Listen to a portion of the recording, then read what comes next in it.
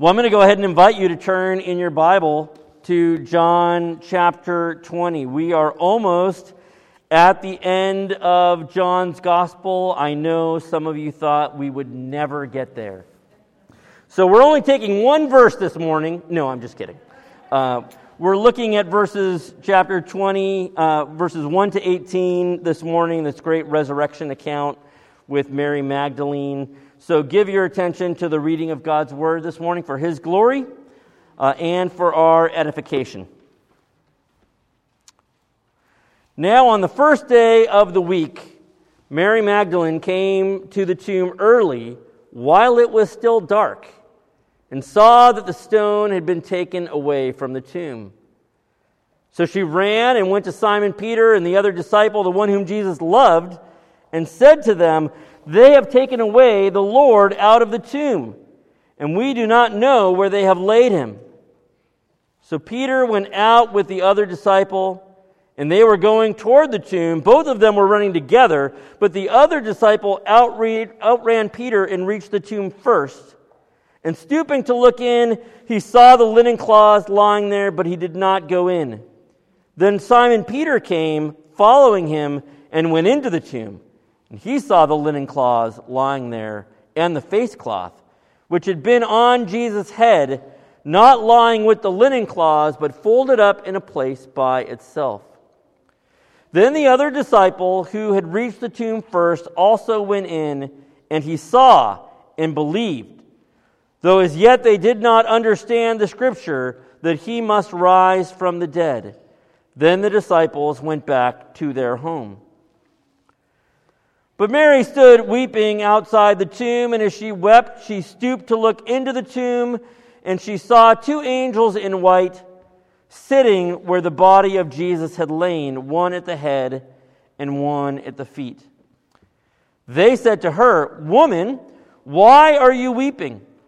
She said to them, "They have taken away my Lord, and I do not know where they have laid him." Having said this, she turned around and saw Jesus standing, but she did not know that it was Jesus. Jesus said to her, "Woman, why are you weeping? Whom are you seeking?" Supposing him to be the gardener, she said to him, "Sir, if you have carried him away, tell me where you have laid him, and I will take him away." Jesus said to her, "Mary." She turned and said to him in Aramaic, "Rabboni," which means teacher. Jesus said to her, "Do not cling to me, for I have not yet ascended to the Father. But go to my brothers and say to them, I am ascending to my Father and your Father, to my God and your God." Mary Magdalene went and announced to the disciples, "I have seen the Lord," and that he had said these things to her. The grass withers, the flower fades, the word of our Lord endures forever.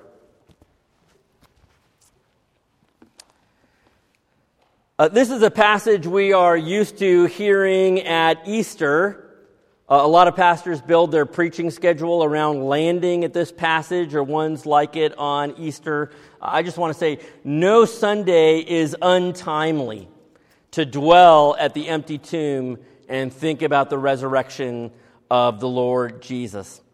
The passage this morning is about encountering the risen Christ. I want to say three things about that encounter. One is that it happens in the darkness. Two is that it's experienced through His Word. And three, it challenges our expectations. So an encounter with the risen Christ happens in the darkness, is experienced through Jesus' Word, and challenges our expectations. It's the first day of the week. It's the third day after the resurrection. Mary Magdalene is headed to the tomb, and John tells us it was still dark. So there are lots of literary details in John that are often full of significance. I think this is probably one of them. There are others in this passage we won't have time to touch on, but it was still dark. We're still under the darkness of the cross, the darkness of the death of the Son of God, the darkness of his suffering and humiliation that we looked at last time. And it's not just dark outside physically, it's also dark inside of Mary. She had hopes and dreams of what Jesus would do, what he would do as king, what he would do for his people. And when Jesus died, those hopes and dreams died also. Higher hopes for Mary's Lord than having him be crucified on a Roman cross. So Mary is under darkness. She's in the dark, and this is where a lot of people are in darkness. I'm not just talking about people who aren't walking with the Lord. I'm talking about people who follow him. The darkness of hopelessness and despair can be real for them too. Sometimes we just feel like Jesus is dead, as if he's not alive or coming back, as if there is no hope. If you want to know where you're likely to encounter the risen Christ, it's not where you are living your best life. That's what we want. We want life to get better and better, and then Jesus kind of shows up to be the icing on our cake. We meet Jesus when we think all hope is gone. We meet him in the depth of despair. We meet him at the end of the road and in the darkness. So Mary's also in the dark in the sense that she can't grasp what has actually happened. So she's on her way to the tomb to mourn and sit Shiva. When she sees the empty tomb, she comes to this conclusion: they have taken the Lord out of the tomb, and we don't know where they have laid him. We are so familiar with the resurrection story, we need to remember that no one was actually expecting Jesus to rise from the dead. What is obvious to us now after 2,000 years of history was not obvious to those who knew Jesus personally, who were in his inner circle, and who probably knew the scriptures better than we do. Or maybe it's not actually obvious to us. I like the person who described the resurrection this way: it is more hope than we can handle. It is so much hope that it is right in front of Mary, and she can't see it. She can't process it. She can't understand it yet. I wonder if this doesn't describe most of us most of the time. We feel hopeless. But the truth is, there's more hope than we can handle, and it's right in front of us. We just can't process it yet. So Mary runs back in her despair to Peter and to the beloved disciple. They run to the tomb. The beloved disciple gets there first, but Peter, always the impetuous one, enters into the tomb first. And what they see in verses 5 to 7 is the linen cloths still lying there neatly. Now, if you think back to chapter 11, when Lazarus emerged from the tomb, he was still wrapped and caught up in all of his burial linens. John tells us his hands and feet were bound with linen strips and his face wrapped with a cloth. And Jesus actually has to command people to go finish unwrapping him. And so I think that we are supposed to feel in some kind of implicit contrast here between what has happened to Jesus and what happened to Lazarus, which one commentator put this way. I thought this was handy. Lazarus was raised to life again. Jesus was raised to life anew.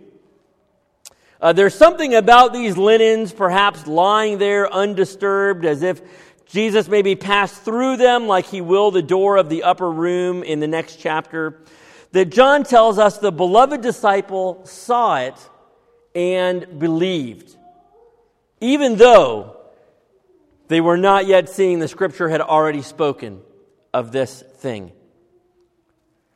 But not Mary, who is in the darkness. Mary is weeping outside of the tomb. This is what we read in verse 11. But Mary stood weeping outside of the tomb. These are the tears of a person who, after the crucifixion of Jesus, thought their heart could not be any more broken, only to discover more sadness. She saw the empty tomb, she saw the missing body of the Lord, and it was impossible for her to hold back the tears anymore. So she peers in and she sees the two angels who ask her, "Why are you weeping?"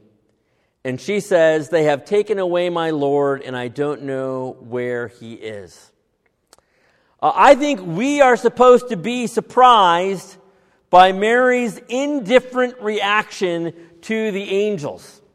Her failure to be stunned by what she sees, the darkness of her grief and misunderstanding. You see, the irony is that it's not Mary who is stunned at the angels. It is the angels who are stunned at Mary. It is not Mary who is amazed. It's the angels who are amazed that there would be grief and tears at the empty tomb, which is why they are asking, "Woman, why are you weeping?" From the perspective of heaven, nothing is more incongruous than weeping at the empty tomb. Bruce Milne puts it this way: the empty tomb is the only place in the whole world where it is good news to say, Christ is not here.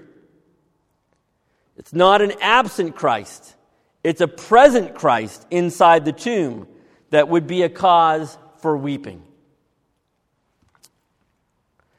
Mary turns around and sees Jesus. She doesn't recognize him. She thinks he's the gardener, that he's moved the body. He asks her very gently, I think this is kind of an invitation, "Why are you weeping, and whom are you seeking?" He's drawing her out so that she will see that it is him.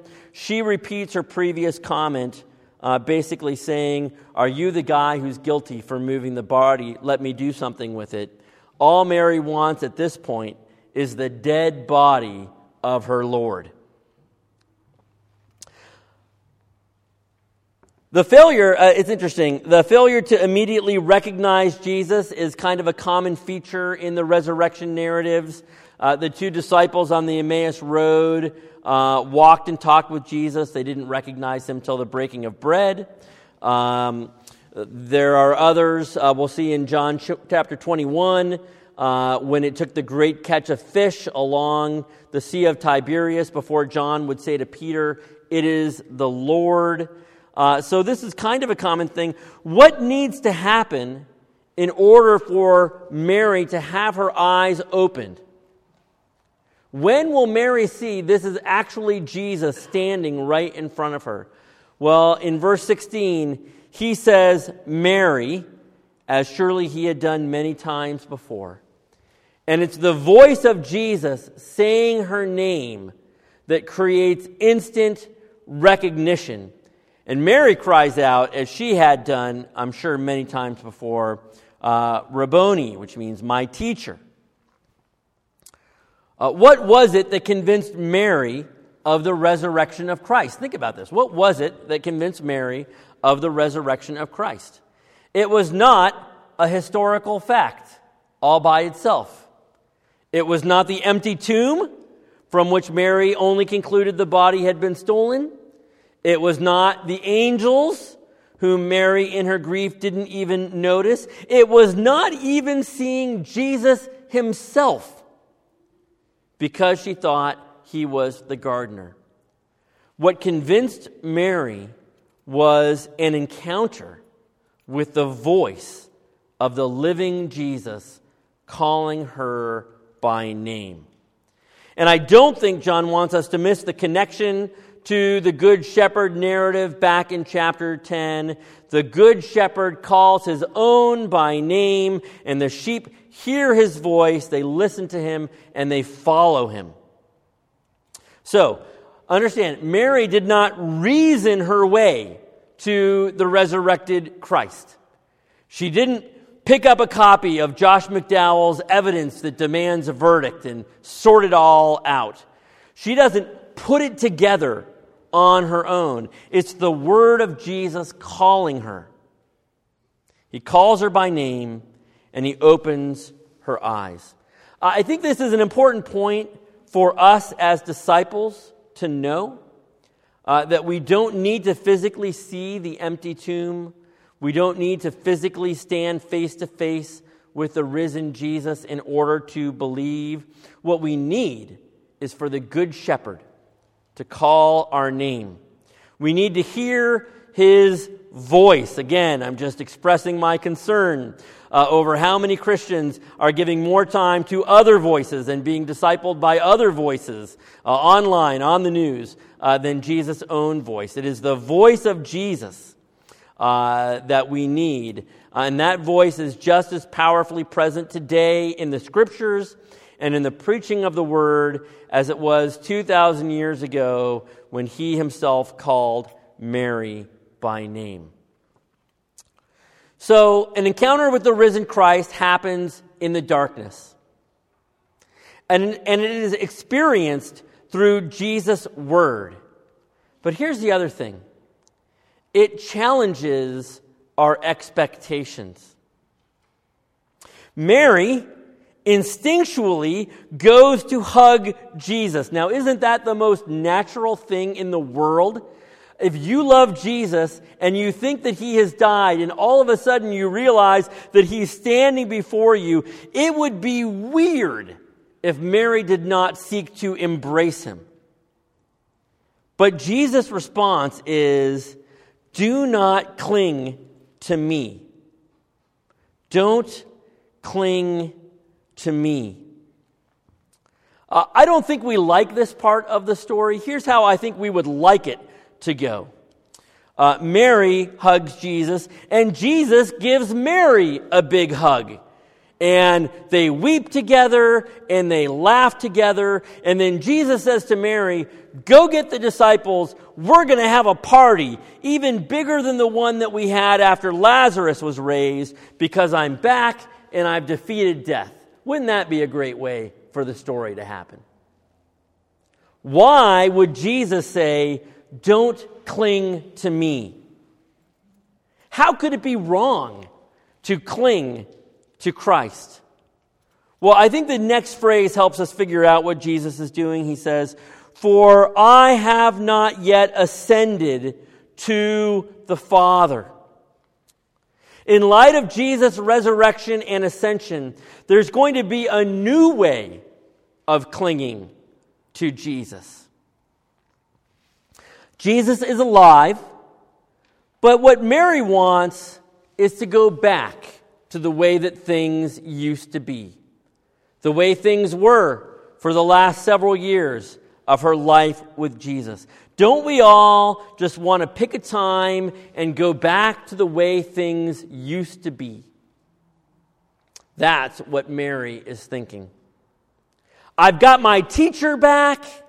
That old relationship that I miss has been restored, and now we're going back to the way things used to be. The whole point of the resurrection is that it actually brings something new. God has done something in the resurrection which is bringing an entirely new relationship with Jesus and with the Father. You see that in the commission that Jesus gives to Mary in verse 17. He says, go to my brothers and say to them, I am ascending to my Father and your Father, my God and your God. Jesus is emphasizing this new shared relationship. The resurrection of Jesus means the disciples have a new relationship with him, their brother, and with the Father, who is their Father and their God. A new, deeper connection by which sinners can call a Savior their brother and their God their own dear Father. Because of what Jesus has done in the cross and the resurrection, we enter into kinship with Him and kinship with His Father. John chapter 1, verse 12, all the way back at the beginning of John. To all who received Him, to all who believed in His name, He gave the right to become children of God. So really, what Mary wants to do in this moment is cling to the human connection that she has always had with Jesus. But the resurrection is not about things going back to the way they used to be. The resurrection is actually an admonishment not to hold on to the way that things used to be. Not to hold on to the new life. Because the good news is there is new life and fullness of life that is available now in this world and the next. What matters is not Mary's old relationship with her teacher.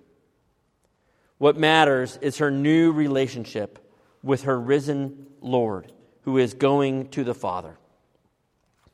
Okay, last comments here. Jesus commissions Mary to tell the disciples. Note he doesn't say, Mary, go get the men. I've got something to tell the men. We need a cigar, smoke-filled room with a poker table. I got something to tell them. Jesus says to Mary, you go tell the men something. The men, remember, are at home, mostly scared and afraid, as we'll see in the next chapter. He says, Mary, go tell them the news. I am alive and ascending to my Father. And Mary goes and she says, I have seen the Lord. She is the evangelist to the evangelists. She is the apostle, the sent one to the apostles. So you've probably heard it said that if you were going to make up this story, the story of the resurrection, you probably would not have the disciples learn the news of the resurrection through the testimony of a woman. And the reason that you've probably heard that said before is because I think it's right. I think it's true. Celsus, one of the earliest critics of Christianity, penned one of the earliest attacks on Christianity, mocked the gospel stories because they included the testimony of, quote, hysterical females. You see what Jesus is doing. He's affirming the full dignity of women and the vital value of their witness in a world that did not. And I think part of the good news is that the resurrected Christ reaches out with this new relationship to the people who get ignored, to the people who are invisible, to the people who are on the margins. This is the kind of people that Jesus gathers, and this is the kind of people that Jesus commissions. So Mary says, I have seen the Lord. Again, it's interesting. She saw the empty tomb. She saw the linen cloths. She saw the angels. She saw Jesus himself, but she was still weeping. Now she proclaims with joy, I have seen the Lord. And what changed was an encounter with the risen Christ. Meeting the risen Christ transformed Mary from weeping to testifying, because he called her name and brought her out of darkness into a whole new relationship and life with him. That's still what Jesus is doing today. It's still what Jesus is doing even this morning. I like this comment that I read. The question is not, do you believe that Jesus has been raised from the dead? That's actually not the question. Do you believe that Jesus has been raised from the dead? The question is, have you encountered the risen Christ? Now, you have to believe that he's been raised from the dead, but it starts here. It starts with actually encountering the risen Christ. Maybe this morning you're in a dark place where Jesus is bringing more hope than you can handle. So much hope You can't even see it yet. You need to listen to His voice. You need to listen to His word.